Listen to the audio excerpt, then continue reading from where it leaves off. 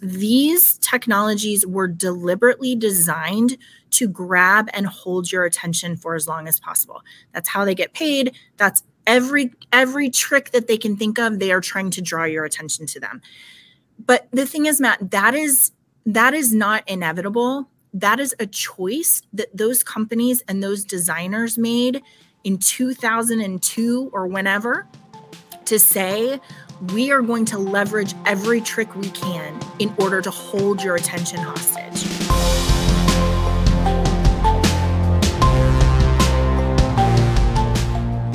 Welcome, everybody. Good to see you all joining us through LinkedIn Live. Hey, Matt. Hi, Rachel.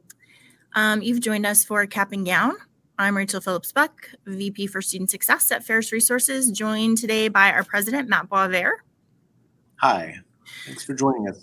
I don't know if you've noticed, but spring is here. So I know not everywhere. I know there's going to be some people are like, shut your mouth, Rachel, we're buried under snow.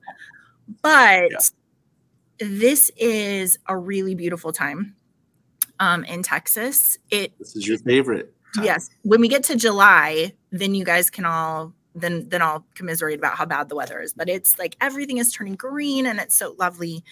So we're glad for you guys to join us. And the semester, I mean, we are like in the thick of registration, not registration, making sure that we're making plans for our students to come back. So every meeting I've been to, it's been like, yeah, it's pretty busy around here trying to get all the things done. So, and Matt, you and I are about to take a trip to Boston. So I got to check the weather in Boston. I suspect it's not as pretty as it is here. I don't know about that. I don't know. NASPA, Boston. Yeah. All right. We got to check it out. Okay, so we are talking today about how to teach your students to have healthy technology boundaries. I'm going to do a full introduction of that topic. This is our last piece coming out of our book, Stolen Focus, which I'll do kind of a review of. But this is I'm happy that it's springy and beautiful outside because this is a really hard topic today. Yeah, I'm usually very optimistic, and I just have a lot of optimism about the future. But when we spend this time talking about stolen focus and technology's role in that, it makes me a little unhappy. Yeah, because it takes away some optimism. But I'm going to bring it today. I'm going to end with some optimism, I promise. Okay. Well, let's start with some joy because that is our focus. Our theme of the year is choose joy, be joyful. So I have 3 words for you again. The first one is shalom, which a lot of people know. That is about wholeness, harmony, tranquility, welfare, and prosperity. That's Hebrew. Then we have a word that comes from Cherokee. This is gaduji, and it means working together for the common good and a voluntary undertaking community task, which I love that one. Gaduji. Mm-hmm. And then the last one I have for you is Japanese. It's fubutushi, and it is scenic poetry. It is a phenomenon that evokes a particular season. So I think especially relevant as we're looking at all of our trees that are blooming and then coming in with this vibrant green and our grass is turning green. We have some fubutushi going on. So beautiful. Need to start with some joy. Okay. Anything else you want to chit chat about before we dive into State of the Union? Well, I will say this as we get started. If you love Cap and Gown, it would be best if you would subscribe either on YouTube or follow us on LinkedIn, because every Tuesday we are live on LinkedIn. So here you've got a QR code. Just scan that with the phone and follow us. Yeah. All right. So that means it's time for State of the Union.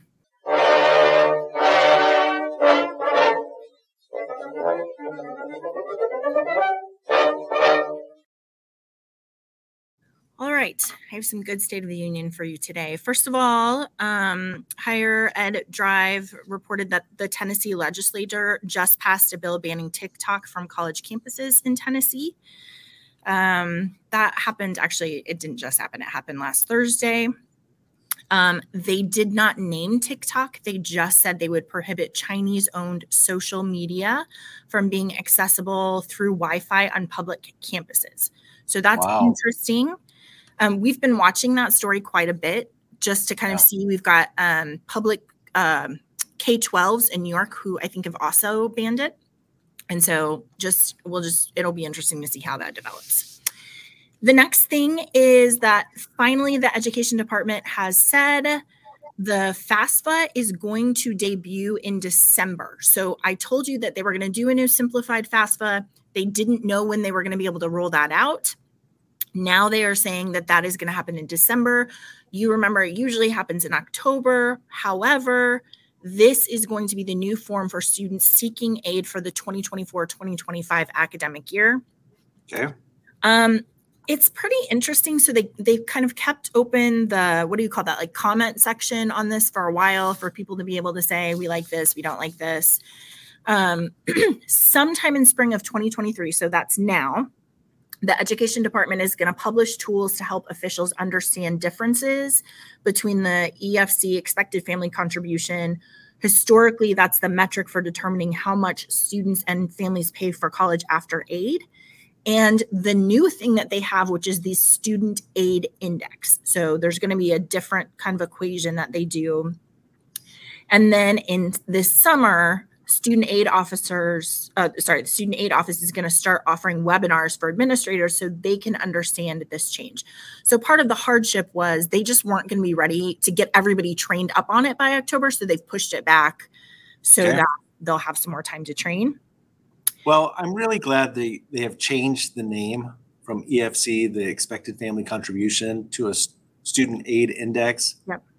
Because a lot of families would look at that expected family contribution and panic. Right. Be like, there's no way. There's no way. Yeah. So really, it sounds like the fundamental changes besides that language change is a lot of behind the scenes updates to systems and processes so that those who work really closely with students will have the tools that they need, and it will be a really, smooth transition and their ability to help those students. So keep your eye out for that. As we learn more about that, I will let you know. Okay, an article from TimesHigherEducation.com talks about reframing feedback as a valuable learning tool. This is one that I would just read. Also, we're always talking about how faculty want to be better teachers and they want to do a good job engaging with their students, but you have some faculty who just don't know how. They may not have had training. It maybe just doesn't come naturally to them. So this would be a good one to share with them. It talks specifically about how you give feedback, how you set it up, how just the explanation of why you're giving feedback, because I'm trying to help you be better, right? I'm not being critical. I'm trying to help you improve. It also talks about developing a student's capacity for their own judgment so that they would be able to say, I think I did a great job here, or I'm going to be honest, I think this is terrible work that I just handed in to you. And then the last 2 points in this article are, which this one I think is really important, help students manage emotional responses, which is incredibly important. Talking about, hey, when I give you feedback and it's negative feedback, what happens inside of you and how can you manage that? I would say particularly that is a place where I don't think faculty feel comfortable helping that process as much. A lot of times when we talk about kind of even early alert referrals, there is this distance that we want to create between this emotional engagement with the student and then can somebody else kind of help me manage that process, right? So I think that emotional response would be one that would be great to just do like a lunch and learn for your faculty. I just think if a school, university does this really well, employers will be flocking to that university because if your graduates are able to emotionally handle, negative feedback, that's a huge plus. Also, having gone through that cycle of feedback with a faculty member, they're going to be better and they'll understand what the expectations are. And, we have a great school. Alverno College is just great at this. And so I love that. There's a lot of best practices. There are schools that do this really well. Definitely would be helpful, especially as we talked about Chat GPT in the role. Like, how do we use this to help? So as a student's using this tool, how can we provide some feedback with their process and how they're using it? So yeah, interesting. The last thing this article says is make sure that you guide your students to take action, which I really love that in terms of like an assessment, that it's not just, hey, here's the feedback I have for you, but now you should make an appointment to go to the tutoring center, or you should work really hard on clarity of idea, right? But helping them know what are the next best steps, I think is. Well, we know you love action items. Oh, so, I do love action items. Okay, this article is in the vein of everything that we learned coming out of COVID. So there's an article from Inside Higher Ed called How Online Teaching Can Promote Empathy. I really love this article because it's saying, here's what we found about faculty who were able to create a sense of belonging even as they were delivering online classes, and how important that was, and how students did better in their class, how vital it is to their ability to be successful and understand what's going on. So I think it's probably worth a whole read. But the two things that I want to pull out are, first of all, they say, listen to what students want, but take it with a grain of salt. While students have opinions for and against online learning and its efficacy, the evidence suggests that most students want it to stick around because of the convenience it affords. So that's super helpful. We've talked about, equity and how do you have access to things. And we talked last week about single mothers and how they need to have convenience. But also, just because students like certain aspects of online teaching doesn't mean they're optimal for their learning. So really coming back and saying, are there, they say, desirable difficulties that come from not putting everything online? Yes, it's a little bit harder. However, it sets you up for the struggle to then be able to learn really well. So obviously not in every case, but I think it's worth the question for sure. Yeah.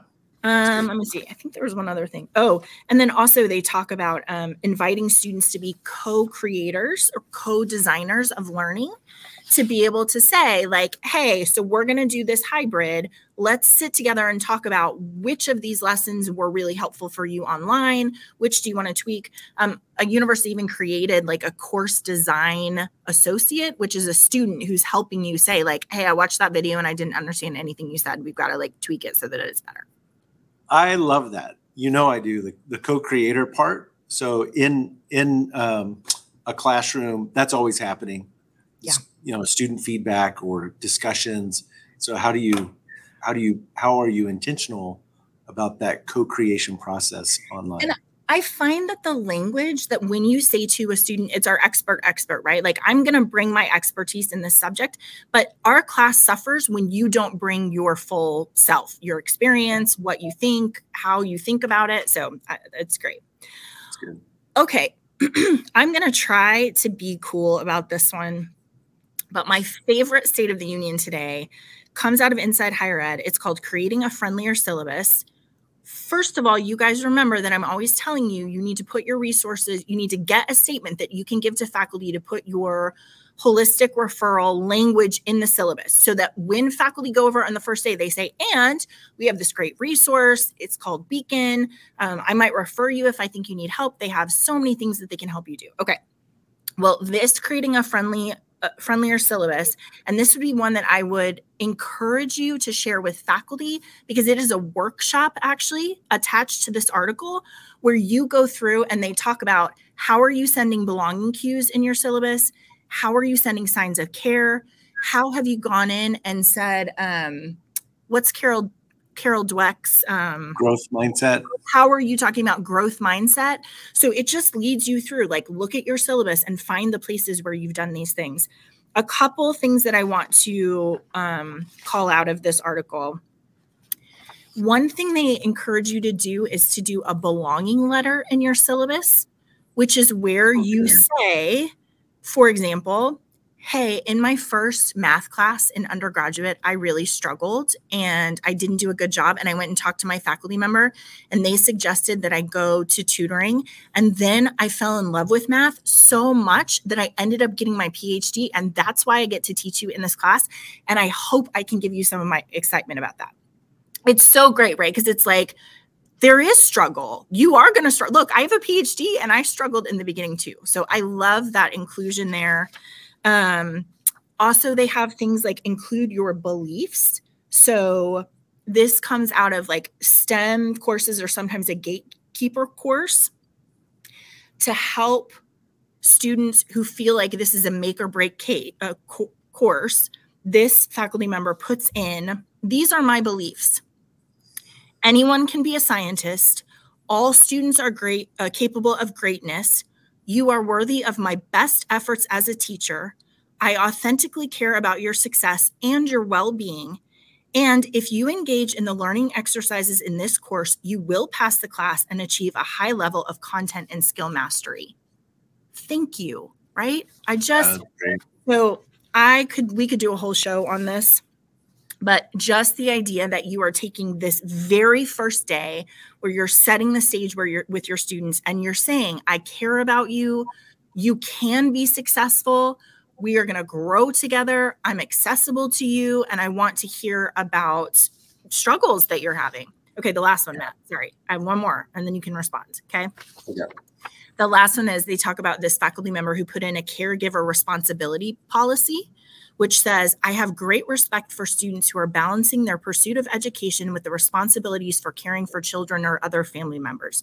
If you run into challenges that require you to miss a class, or if caregiving responsibilities interfere with your ability to engage in remote learning, please contact me or the TA. There may be some instances of flexibility where we can offer support to your learning. So this whole project came out of a faculty advisory board that just came together and said, let's talk about what are the best things to have in our syllabus. So awesome. Yeah, it's great. Okay, my last one is this. I don't remember this, but undergraduate regalia can cost over $100. If you're getting your doctorate, it can be $1,000 and up. So this research associate at a social work department at Northwestern State University in Nacogdoches, Louisiana, asked a group of seniors if they were looking forward to graduation. One of the students said, no, I can't afford it. It's $100 for something I'm going to wear once. I have to buy groceries and get gas. And she was like, what? She said, would you attend if I could get you the cap and gown? And he's like, yeah, my family would love to see it. We just can't afford it. So she's like, that's ridiculous. So she started basically like it's not a food pantry. It's what do you call it when you have clothes for people to, we're going to call it a clothes pantry because I don't know what else to call it. Basically, yeah, where they just collect gowns. Sometimes people wear them and they're like, I don't want it again. And so you can go and rent one and then go to your ceremony. So a couple of schools are doing that. I think it's such a practical, they literally have boxes outside after graduation that are like, hey, if you don't want to keep your robe, put it in here and we will make sure that somebody who needs it. Awesome. Yeah, man, people have such good ideas. Oh, sorry. Okay. Go ahead. What were you going to say? That was the State of the Union. Okay. All right.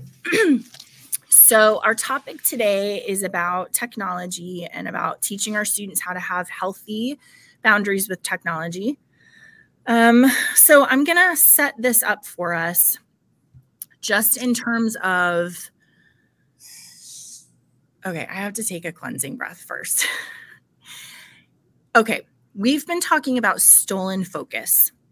And we talked about talking to our students about how sleep is related to your GPA, about how reading makes you more empathetic and helps you remember things and understand the world and people better.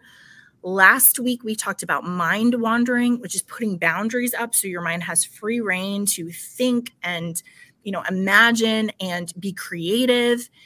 And today we are talking about sort of the antithesis of all of that, in that there is I hate to say enemy, but I'm going to say someone in opposition to that. There's something in opposition to all of those good pieces.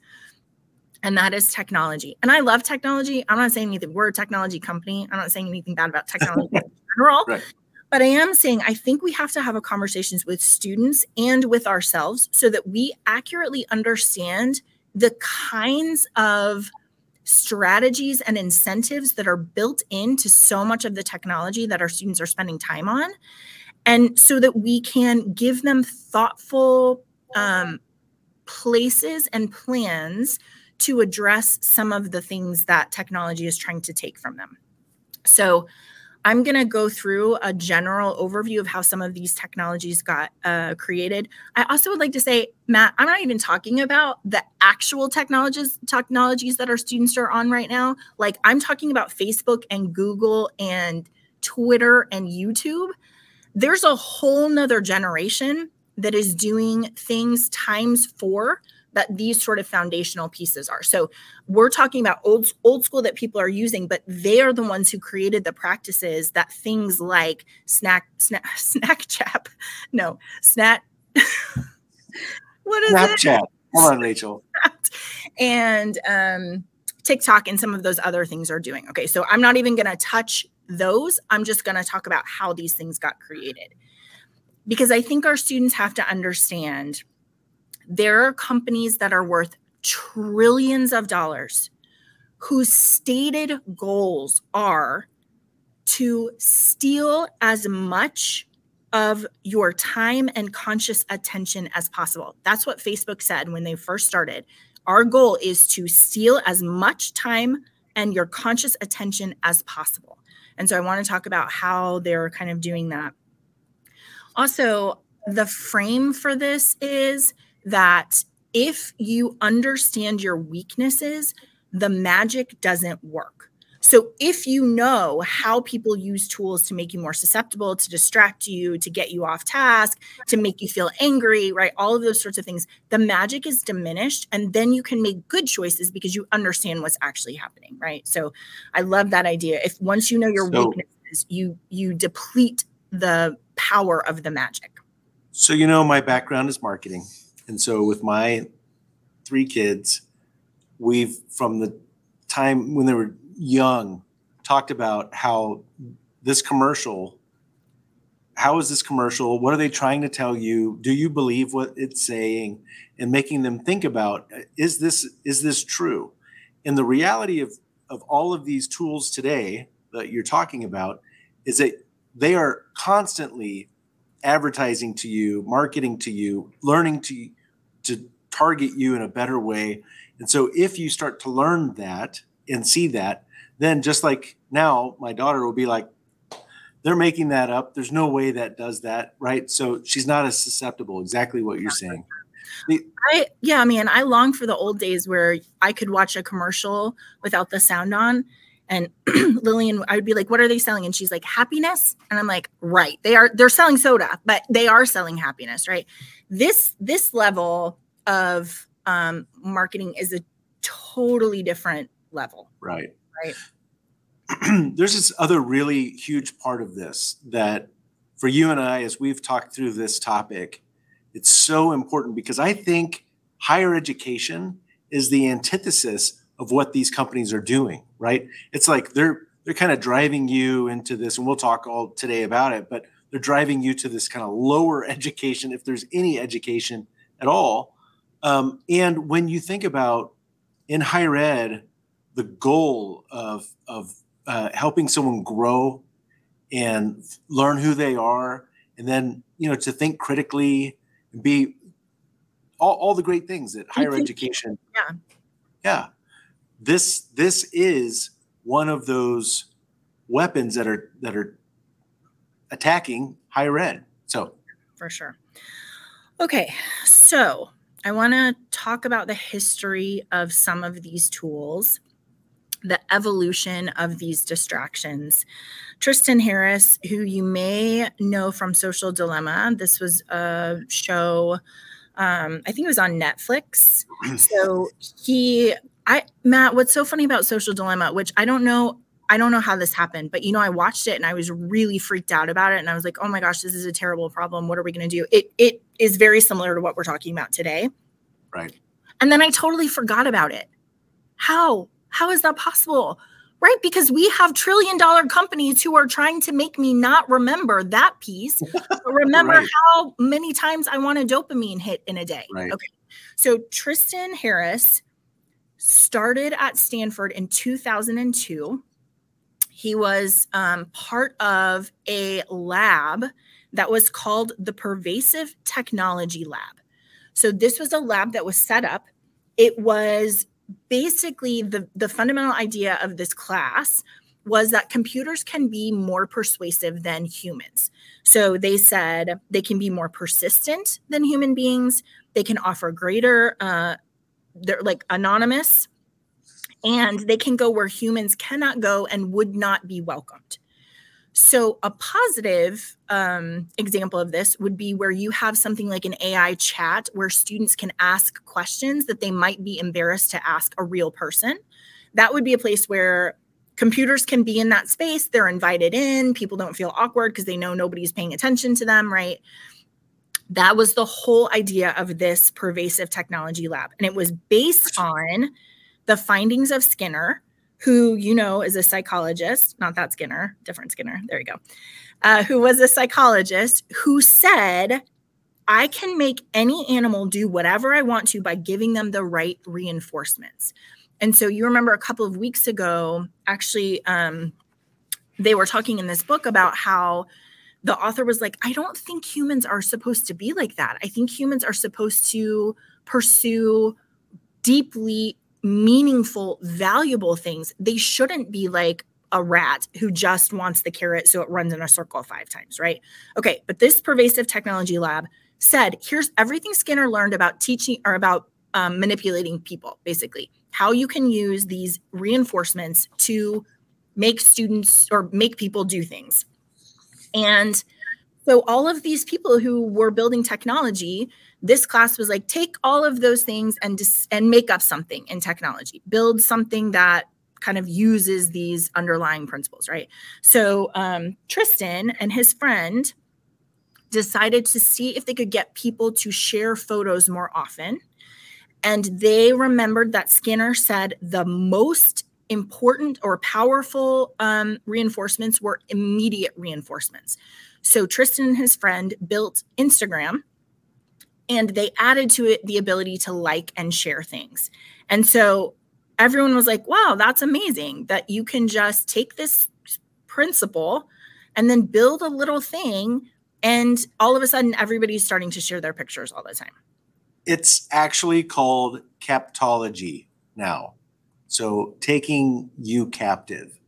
It is all the things that they learned from Skinner and more modern persuasion techniques, and they combine that with technology. And in the middle, that overlap. How do we use technology to better persuade you? And they call it captology. So what I think is so interesting about that is, Matt, we're always talking to schools about gamification. Like, how can you gamify this so students will want to do it? You know why people like gamification? Because it works. Because when I get a badge or I get a streak or I get a this or I get a people then that's the dopamine hit. And so they're continuing to pursue that. And the hard part about that is real life. I do a bunch of Zoom calls every day, and I don't have the constant emojis coming from the people I'm talking to. They're like, you're doing great. You're doing great. You're doing great. You're doing right. That's real life is just us having this conversation. And I don't know if I'm doing great or I'm not doing great. So this idea that you could share a picture and everyone would be like, it's awesome. That is this fundamentally, we're gamifying this process, right? Okay. So in this class, though, there were no ethical questions. We're not talking about what should we be doing, but just what can we do? What can we accomplish in this persuasion kind of piece? All right. Until the very last class when they're presenting their projects, and one of Tristan's classmates said, can you imagine if there was a profile of every single person on the planet and we knew everything there is to know about them? Not just when they were born, not just where they lived, not just where their parents were, but also their personality, Do they respond to optimism or pessimism? Do they like new experiences, or do they like nostalgia? Literally anything you can know about a person, we know about every person on the planet. At which time Tristan got very, very nervous. And he said, I kind of think maybe if we're talking about harnessing the power of nudging 1 billion people, gamifying the lives of 1 billion people, we should be asking some ethical questions like, how do you ethically engage 1 billion people's minds? Or how do you ethically structure people's attention?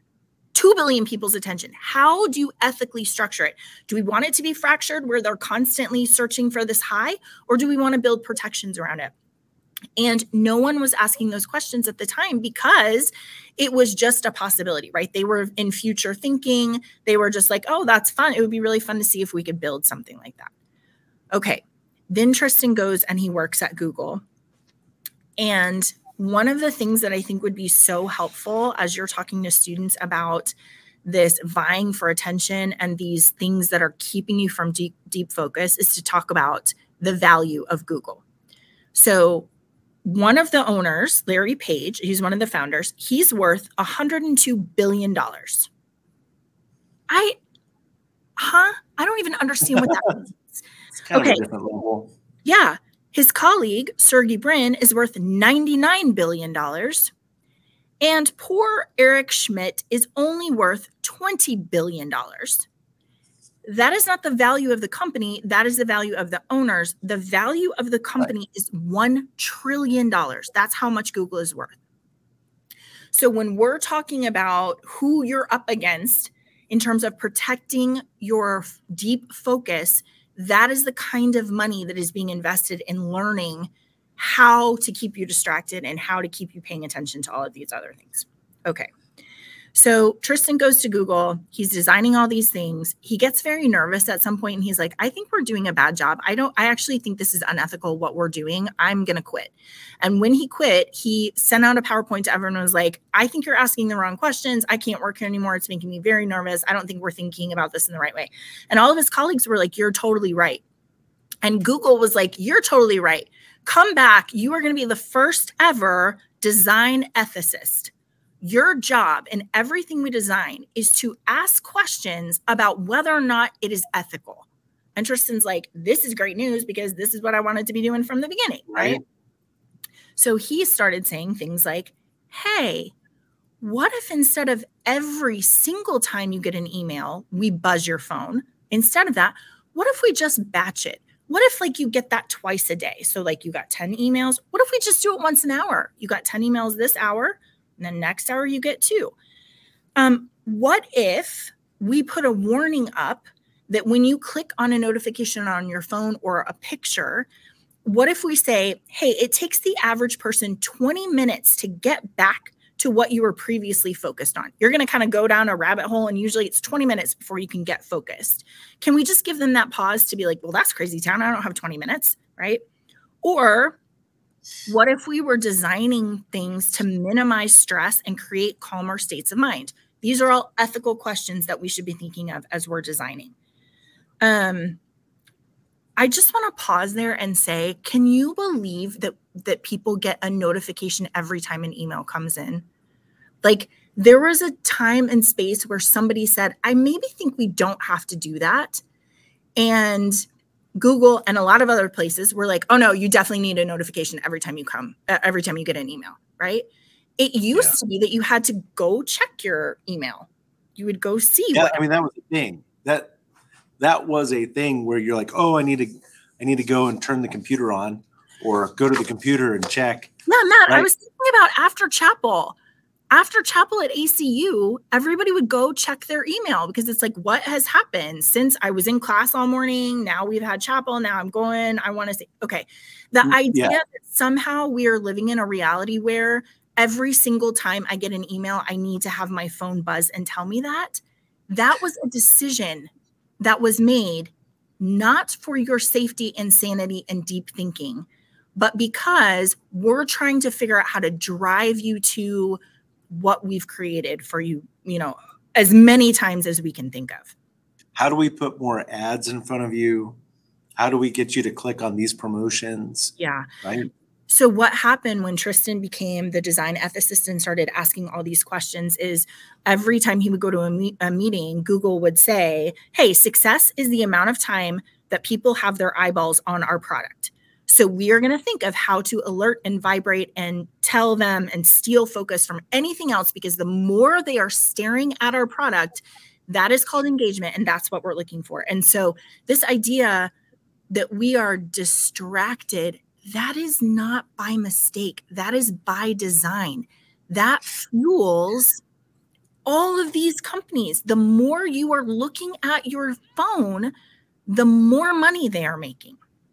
So, Rachel, there's a company that is literally called Dopamine Labs, and TechCrunch wrote an article about them. But they provide a software program that's called Skinner, literally named after Skinner. Oh my gosh! And so Skinner monitors an app's various prompts and notifications and how users respond to them. And the stated goal, is to help companies tweak those features to make them maximally sticky. The company claims its service can add an average of 10% to the revenues of the startups that use it. And TechCrunch writer Jonathan Schieber says, if all of that sounds creepy, don't worry, it is. Yeah. But I think that's really important for it. Well, listen, I just want to say about that, thank you for being honest about it, Dopamine, because at least we can look at it and say that's crazy business, as opposed to some of these other companies who are like, oh no, we're just trying to be most helpful for you, right? Don't feel too bad. They do have another app that's called Space that they provide, which they say this is to counteract all of their other work on dopamine. This is to help you set up notifications and the time that you spend online to manage that. So if you wanted, but then Dopamine Labs is figuring out when you're turning that on and probably trying to figure out how to make you turn that off. Yeah, for sure. I was just thinking about whoever thought of push notifications versus page visits. You and I were saying, like, it used to be that what you were trying to do on a website was get people to go visit your page. And then after a while, everyone's like, why are we waiting for them to visit our page? We can just send out these push notifications all the time. So you don't have to come looking for it. I'm just going to send it to your phone okay. When Tristan, he resigned from from Google. When he resigned, Google was shaping 11 billion interruptions to people's lives every day. And they controlled 50% of notifications on all phones in the whole world. Wow. So you want to talk about this idea of, I forget who said it. It may have been Tristan. He said, you have to be really careful about technology because the technology you use squishes and squeezes the entire world down into that medium through that medium. And then at the other end comes out a different world. So if we're talking about a company that has that many interruptions and notifications in their hand, I would hope that we are asking good questions about the morality of that, right? So there's another guy named Parker who was at Facebook. He had a very brief stint as CEO, I think, of Facebook. And he's talking about it, and he says, it literally changes your relationship with society, with each other. It probably interferes with productivity in weird ways. I mean, just think about it. Like, if you're constantly getting these other notifications, you're not able to focus on your task. He says, God only knows what it's doing to our children's brains. It's a social validation feedback loop, exactly the kind of thing that a hacker like myself would come up with because you're exploiting a vulnerability in human society. Yeah. Okay. So I want to move on now to Tristan's friend, Asa Raskin. His dad actually is the one who built the computer for Steve Jobs. And his dad, whose name was Jeff Raskin, built the Mac around this core principle that users' attention is sacred. actually the job of technology, the reason we make technology is because it takes parts of us that are most human and it extends them. That's what a paintbrush is. That's what a cello is. That's what language is. These are technologies that extend some part of us. It is not about making us superhuman. It is about making us extra human. So how do we leverage efficiencies and effectiveness of tools in order to be more connected, see more people, spend more time with other people, all of the things that are really, really important. This is an extension of us, right? And I don't want to toot our horn, Matt, but FAIRS 360, we have always designed our technology to be an extension of student affairs and academic professionals. We say we want you to stare at the screen. We don't want you to be bossed around by this technology. We actually are trying to free up your time to look at your student and see what's happening with them. We want it to be an extension of you. We don't want it to be a substitution. We don't send automatic emails and texts and all of that sort of thing because we're like, hey, it's an extension of a relationship that students expect when they come to a campus. Right. So anyway, okay. So his dad, that's his perspective. Aza's dad, that's his perspective on technology. Aza Raskin designed the infinite scroll. Or as Viva calls it, the death scroll. Yeah. So it used to be that you would read a page or on your phone, you would read, and then you would go to page 2 and then it would load and then you would read it and then you would go to page 3 and then it would load, right? He designed this. So the fact that you can just scroll for eternity on these apps, that's his claim to fame. And the majority of apps these days use his technology. It is like fundamental to the way that we are able to engage with this technology. So when Aza was 32, he sat down and did a calculation. At a conservative estimate, infinite scrolls make you spend 50% more of your time on sites like Twitter. Many people believe it's more than that, but conservative estimate, 50% more time. Sticking with this low ball percentage, Aza wanted to know what it meant in practice if billions of people were spending 50% more time on strings of social media sites. When he was done, he stared at the sums. Every day, as a direct result of his invention, the combined total of 200,000 more human lifetimes, every moment from birth until death, is now spent scrolling through a screen. Every day. These hours otherwise would have been spent on some other activity. When he described this to me, he sounded a little stunned. He said, that time is just completely gone. It's like an entire life, poof. That time, which could have been used for solving climate change, for spending time with their family, for strengthening social bonds, for whatever it takes to make their life well lived, it's just, and he trailed off. And I imagined my young godson and all his teenage friends scrolling and scrolling and scrolling and scrolling. So he was pretty devastated. I'm pretty sad about that one. He was pretty devastated after he realized that. And he was like, I just realized that because something is easy doesn't make it good. Like I designed this to make it easier for people, but I was asking the wrong question. It doesn't make it good. And this goes back to what you were saying about understanding what the magician is doing, right? So what are these things? That death scroll is a key tool for them. Yeah. And so being more mindful, like, have I read enough? Did I set a timer and then I'm done? Yeah, set a timer. I don't know about you, but sometimes like if my scroll gets stuck, I'm actually relieved. I feel like it's an out. I'm like, oh, okay, good. Shut it down. Right. There's not this infinite entertainment. Okay. We got to go fast because I got a lot more. Sorry. I keep getting carried away, but we'll stay on task. So coming out of Tristan and Aza's experience, one of the things that this author talks about is how do these companies make money? And I think everybody knows that these companies make money selling advertisements. Okay, we know that. But actually what they would say, if they were being honest, is that they make money because the longer you spend on the sites, the more they know about you.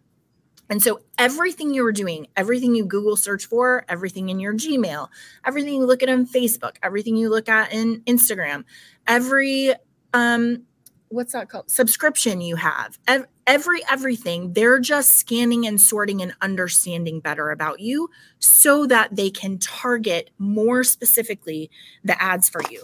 And here's the example that this book gives about what that looks like. As they explained it to me, saying I should imagine that inside Facebook servers and inside Google servers, there are little voodoo dolls, and it's a model of you. It starts not looking very much like you. It's sort of like a genetic model of a human, but then they're collecting your click trails, everything you clicked on, and everything about you, everything you search for, every detail of your life online. They're reassembling all that metadata that you don't think is really meaningful so that the doll looks more and more like you.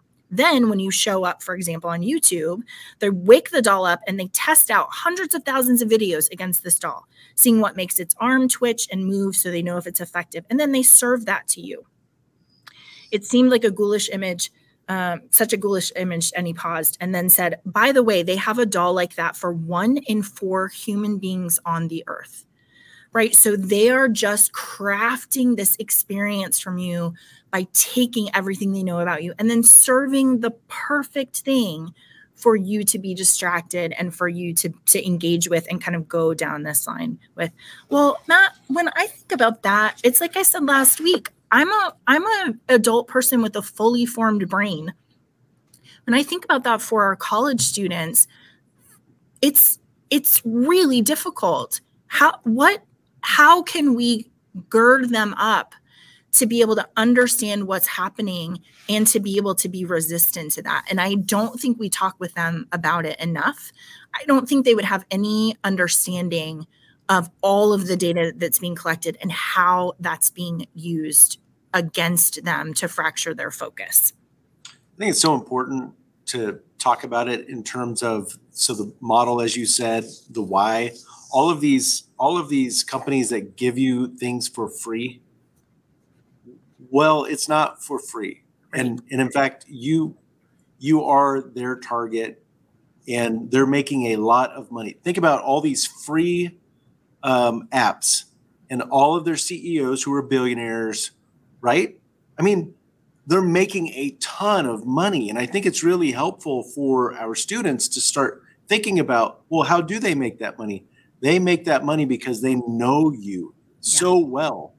They can just sell you. They are literally selling you to advertisers, getting you to click more and more. And once you start talking through that, I think it opens some possibilities. And this is where I have some optimism that perhaps this generation in higher ed right now can start thinking about what's another way.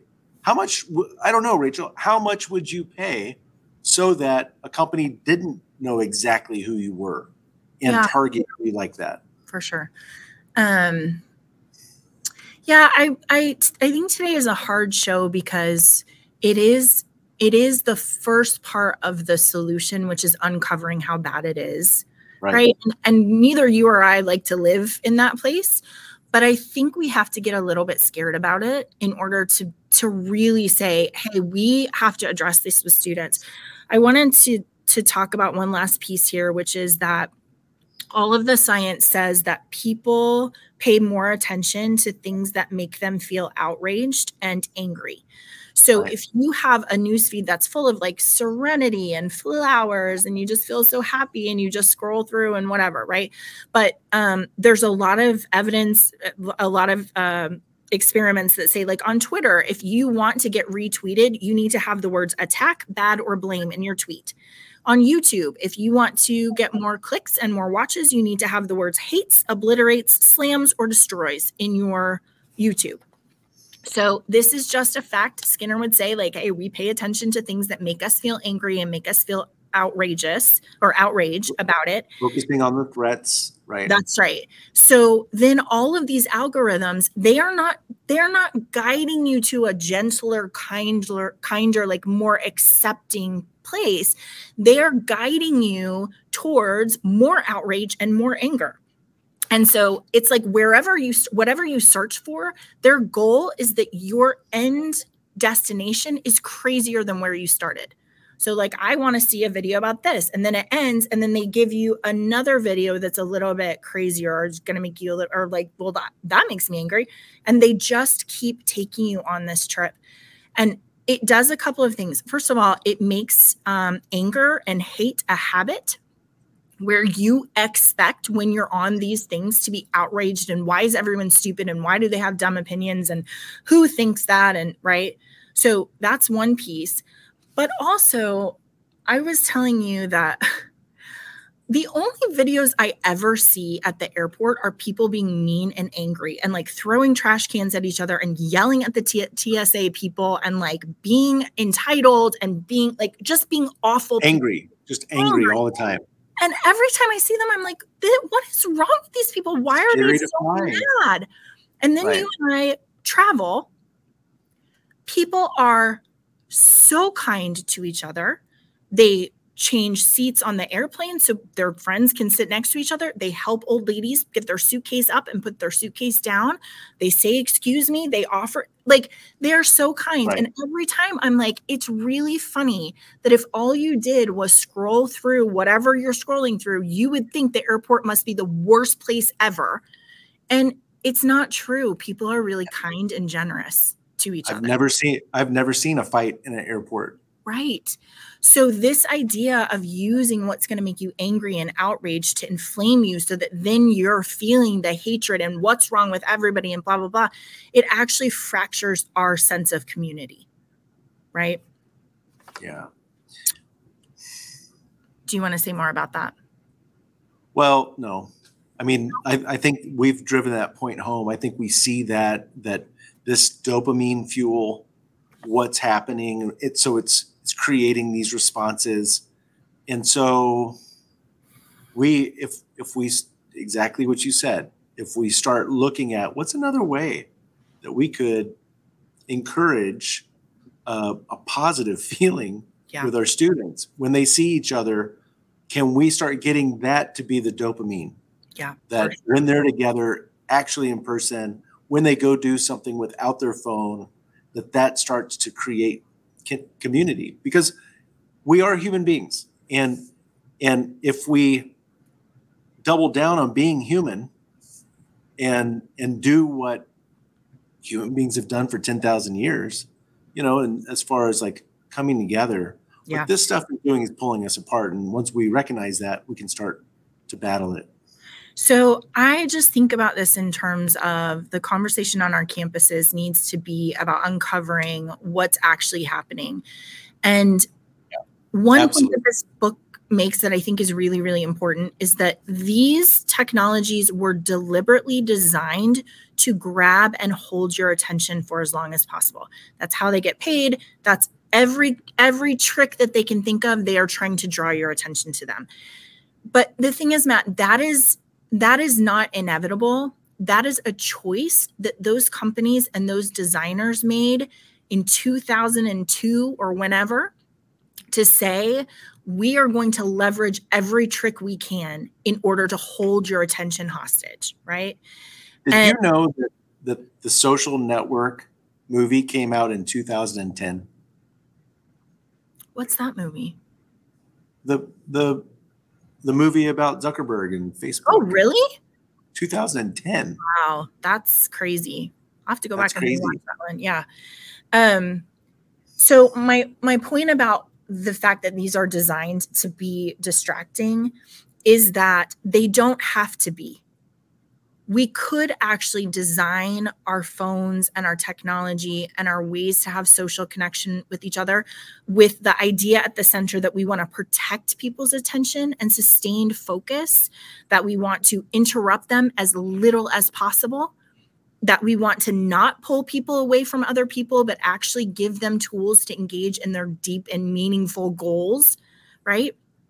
And it's not that these things inherently are bad. It's that if we don't have the right language to talk about how they should be redesigned to give us a healthy boundary there, then it's just really hard for us to understand how they could ever be good, right? It is like Zuckerberg in front of, I think it was Congress, where he was like, well, what do you want me to do to protect your kids? Like, just tell me and I'll do it.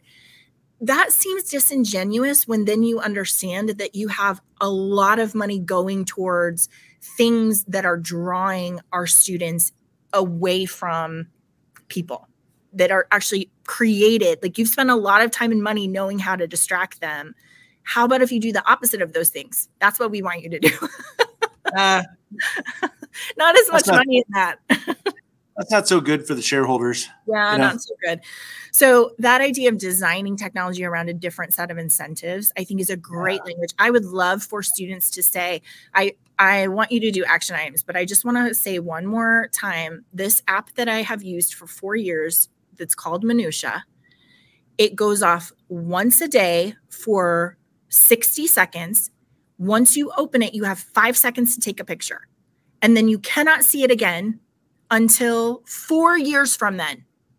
4 years from when you take the picture, then you can download it. So the idea is that it's like, why are you looking at me like that? Did I say something wrong? You cannot see the picture for 4 years? No. Wow. So the idea is your life is beautiful in this moment. Take a picture right now. Not to show other people and to put filters on and all of that kind of stuff. Beautiful. And then at the end of 4 years, they say, look how beautiful your life is. Look at all of these moments that you've had that you captured so that you could relish them later, right? That's a great example of designing around ethical questions. We want you to be very present in your life, and we want you to capture what it really looks like and not worry about likes and shares. So I love those conversations with students. It'd be so fun to talk about how would you design it if you wanted to protect your focus. Okay, Matt, you have a long list of action items for us, but you're going to have to speak I'll go through quick. them. Okay. I mean, we want, so thanks for listening through. We did call this Shields Up for a reason. I think that's really important. And then I just became a little Star Trek geeky on it. But if you think about Star Trek and shields, and what are the shields that we want to put up or talk to our students about, the first would be your primary shields. And your primary shields would be establishing dedicated technology-free zones and times in your places like your house, when you're eating food, when you're in your bedroom, creating spaces you can focus without distraction. So primary shields are really important. Then your other secondary shield, digital detoxes or breaks from social media and technology to give your brain a chance to recover and improve your focus. Your third shields, tertiary shields, customize notification settings, turn on do not disturb. Your deflector shields, use website and app blockers. Your emergency force fields. This is where Scotty's like, I'm giving it all I got, right? Set clear boundaries for technology use. Limit your screen time. You know, Johan Hari, the author of Stolen Focus, he has a thing that's called a K-Safe, and he puts his phone in this K-Safe and sets the time, and he cannot go back and get it until that time has passed. So I think being really thoughtful, one of my favorites in all of these, I guess my last action item would be cloaking devices. And so hiding from the technology, cultivate hobbies and interests outside of technology, like reading, being outside, learning a musical instrument to promote your mental engagement and growth. I think that's really important. So just being very intentional about, okay, how do I shield up from all of this now that we know these are weapons that have been specifically designed to target us? Yeah. I was thinking about this part in the book where Tristan, maybe it was, I can't remember who it was saying to Facebook, like, hey, it would be really cool if in Facebook you could see the friends that are nearest you so that then you could go have lunch with them. So like on a college campus, like, oh, John's right around the corner. Let's go have lunch together, grab a cup of coffee. And Facebook was like, no, we need them to look at their screens, not at each other. So if they go together to have coffee, then we have lost their focus. That is broken. Right? That is actually, you can see how we aren't looking at each other and we aren't spending time with each other. And Matt, I think for you and I both, the goal of this time together today is to help our students understand their weaknesses so that the magic will not work anymore, right? That you can redesign your life to say, I don't have to be held captive to technology that is trying to steal my focus, but instead I can look up and I can see who's near me and I can go spend time with them and I can develop this whole deep thinking, healthy boundaries with technology so that we can just live joyful lives. So, well, I have a lot of hope, Rachel.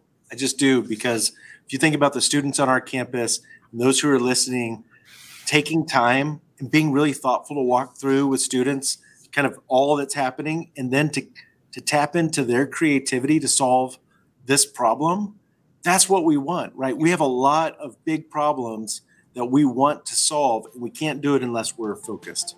For sure. All right, guys, we'll talk to you again next week. Thanks for joining us.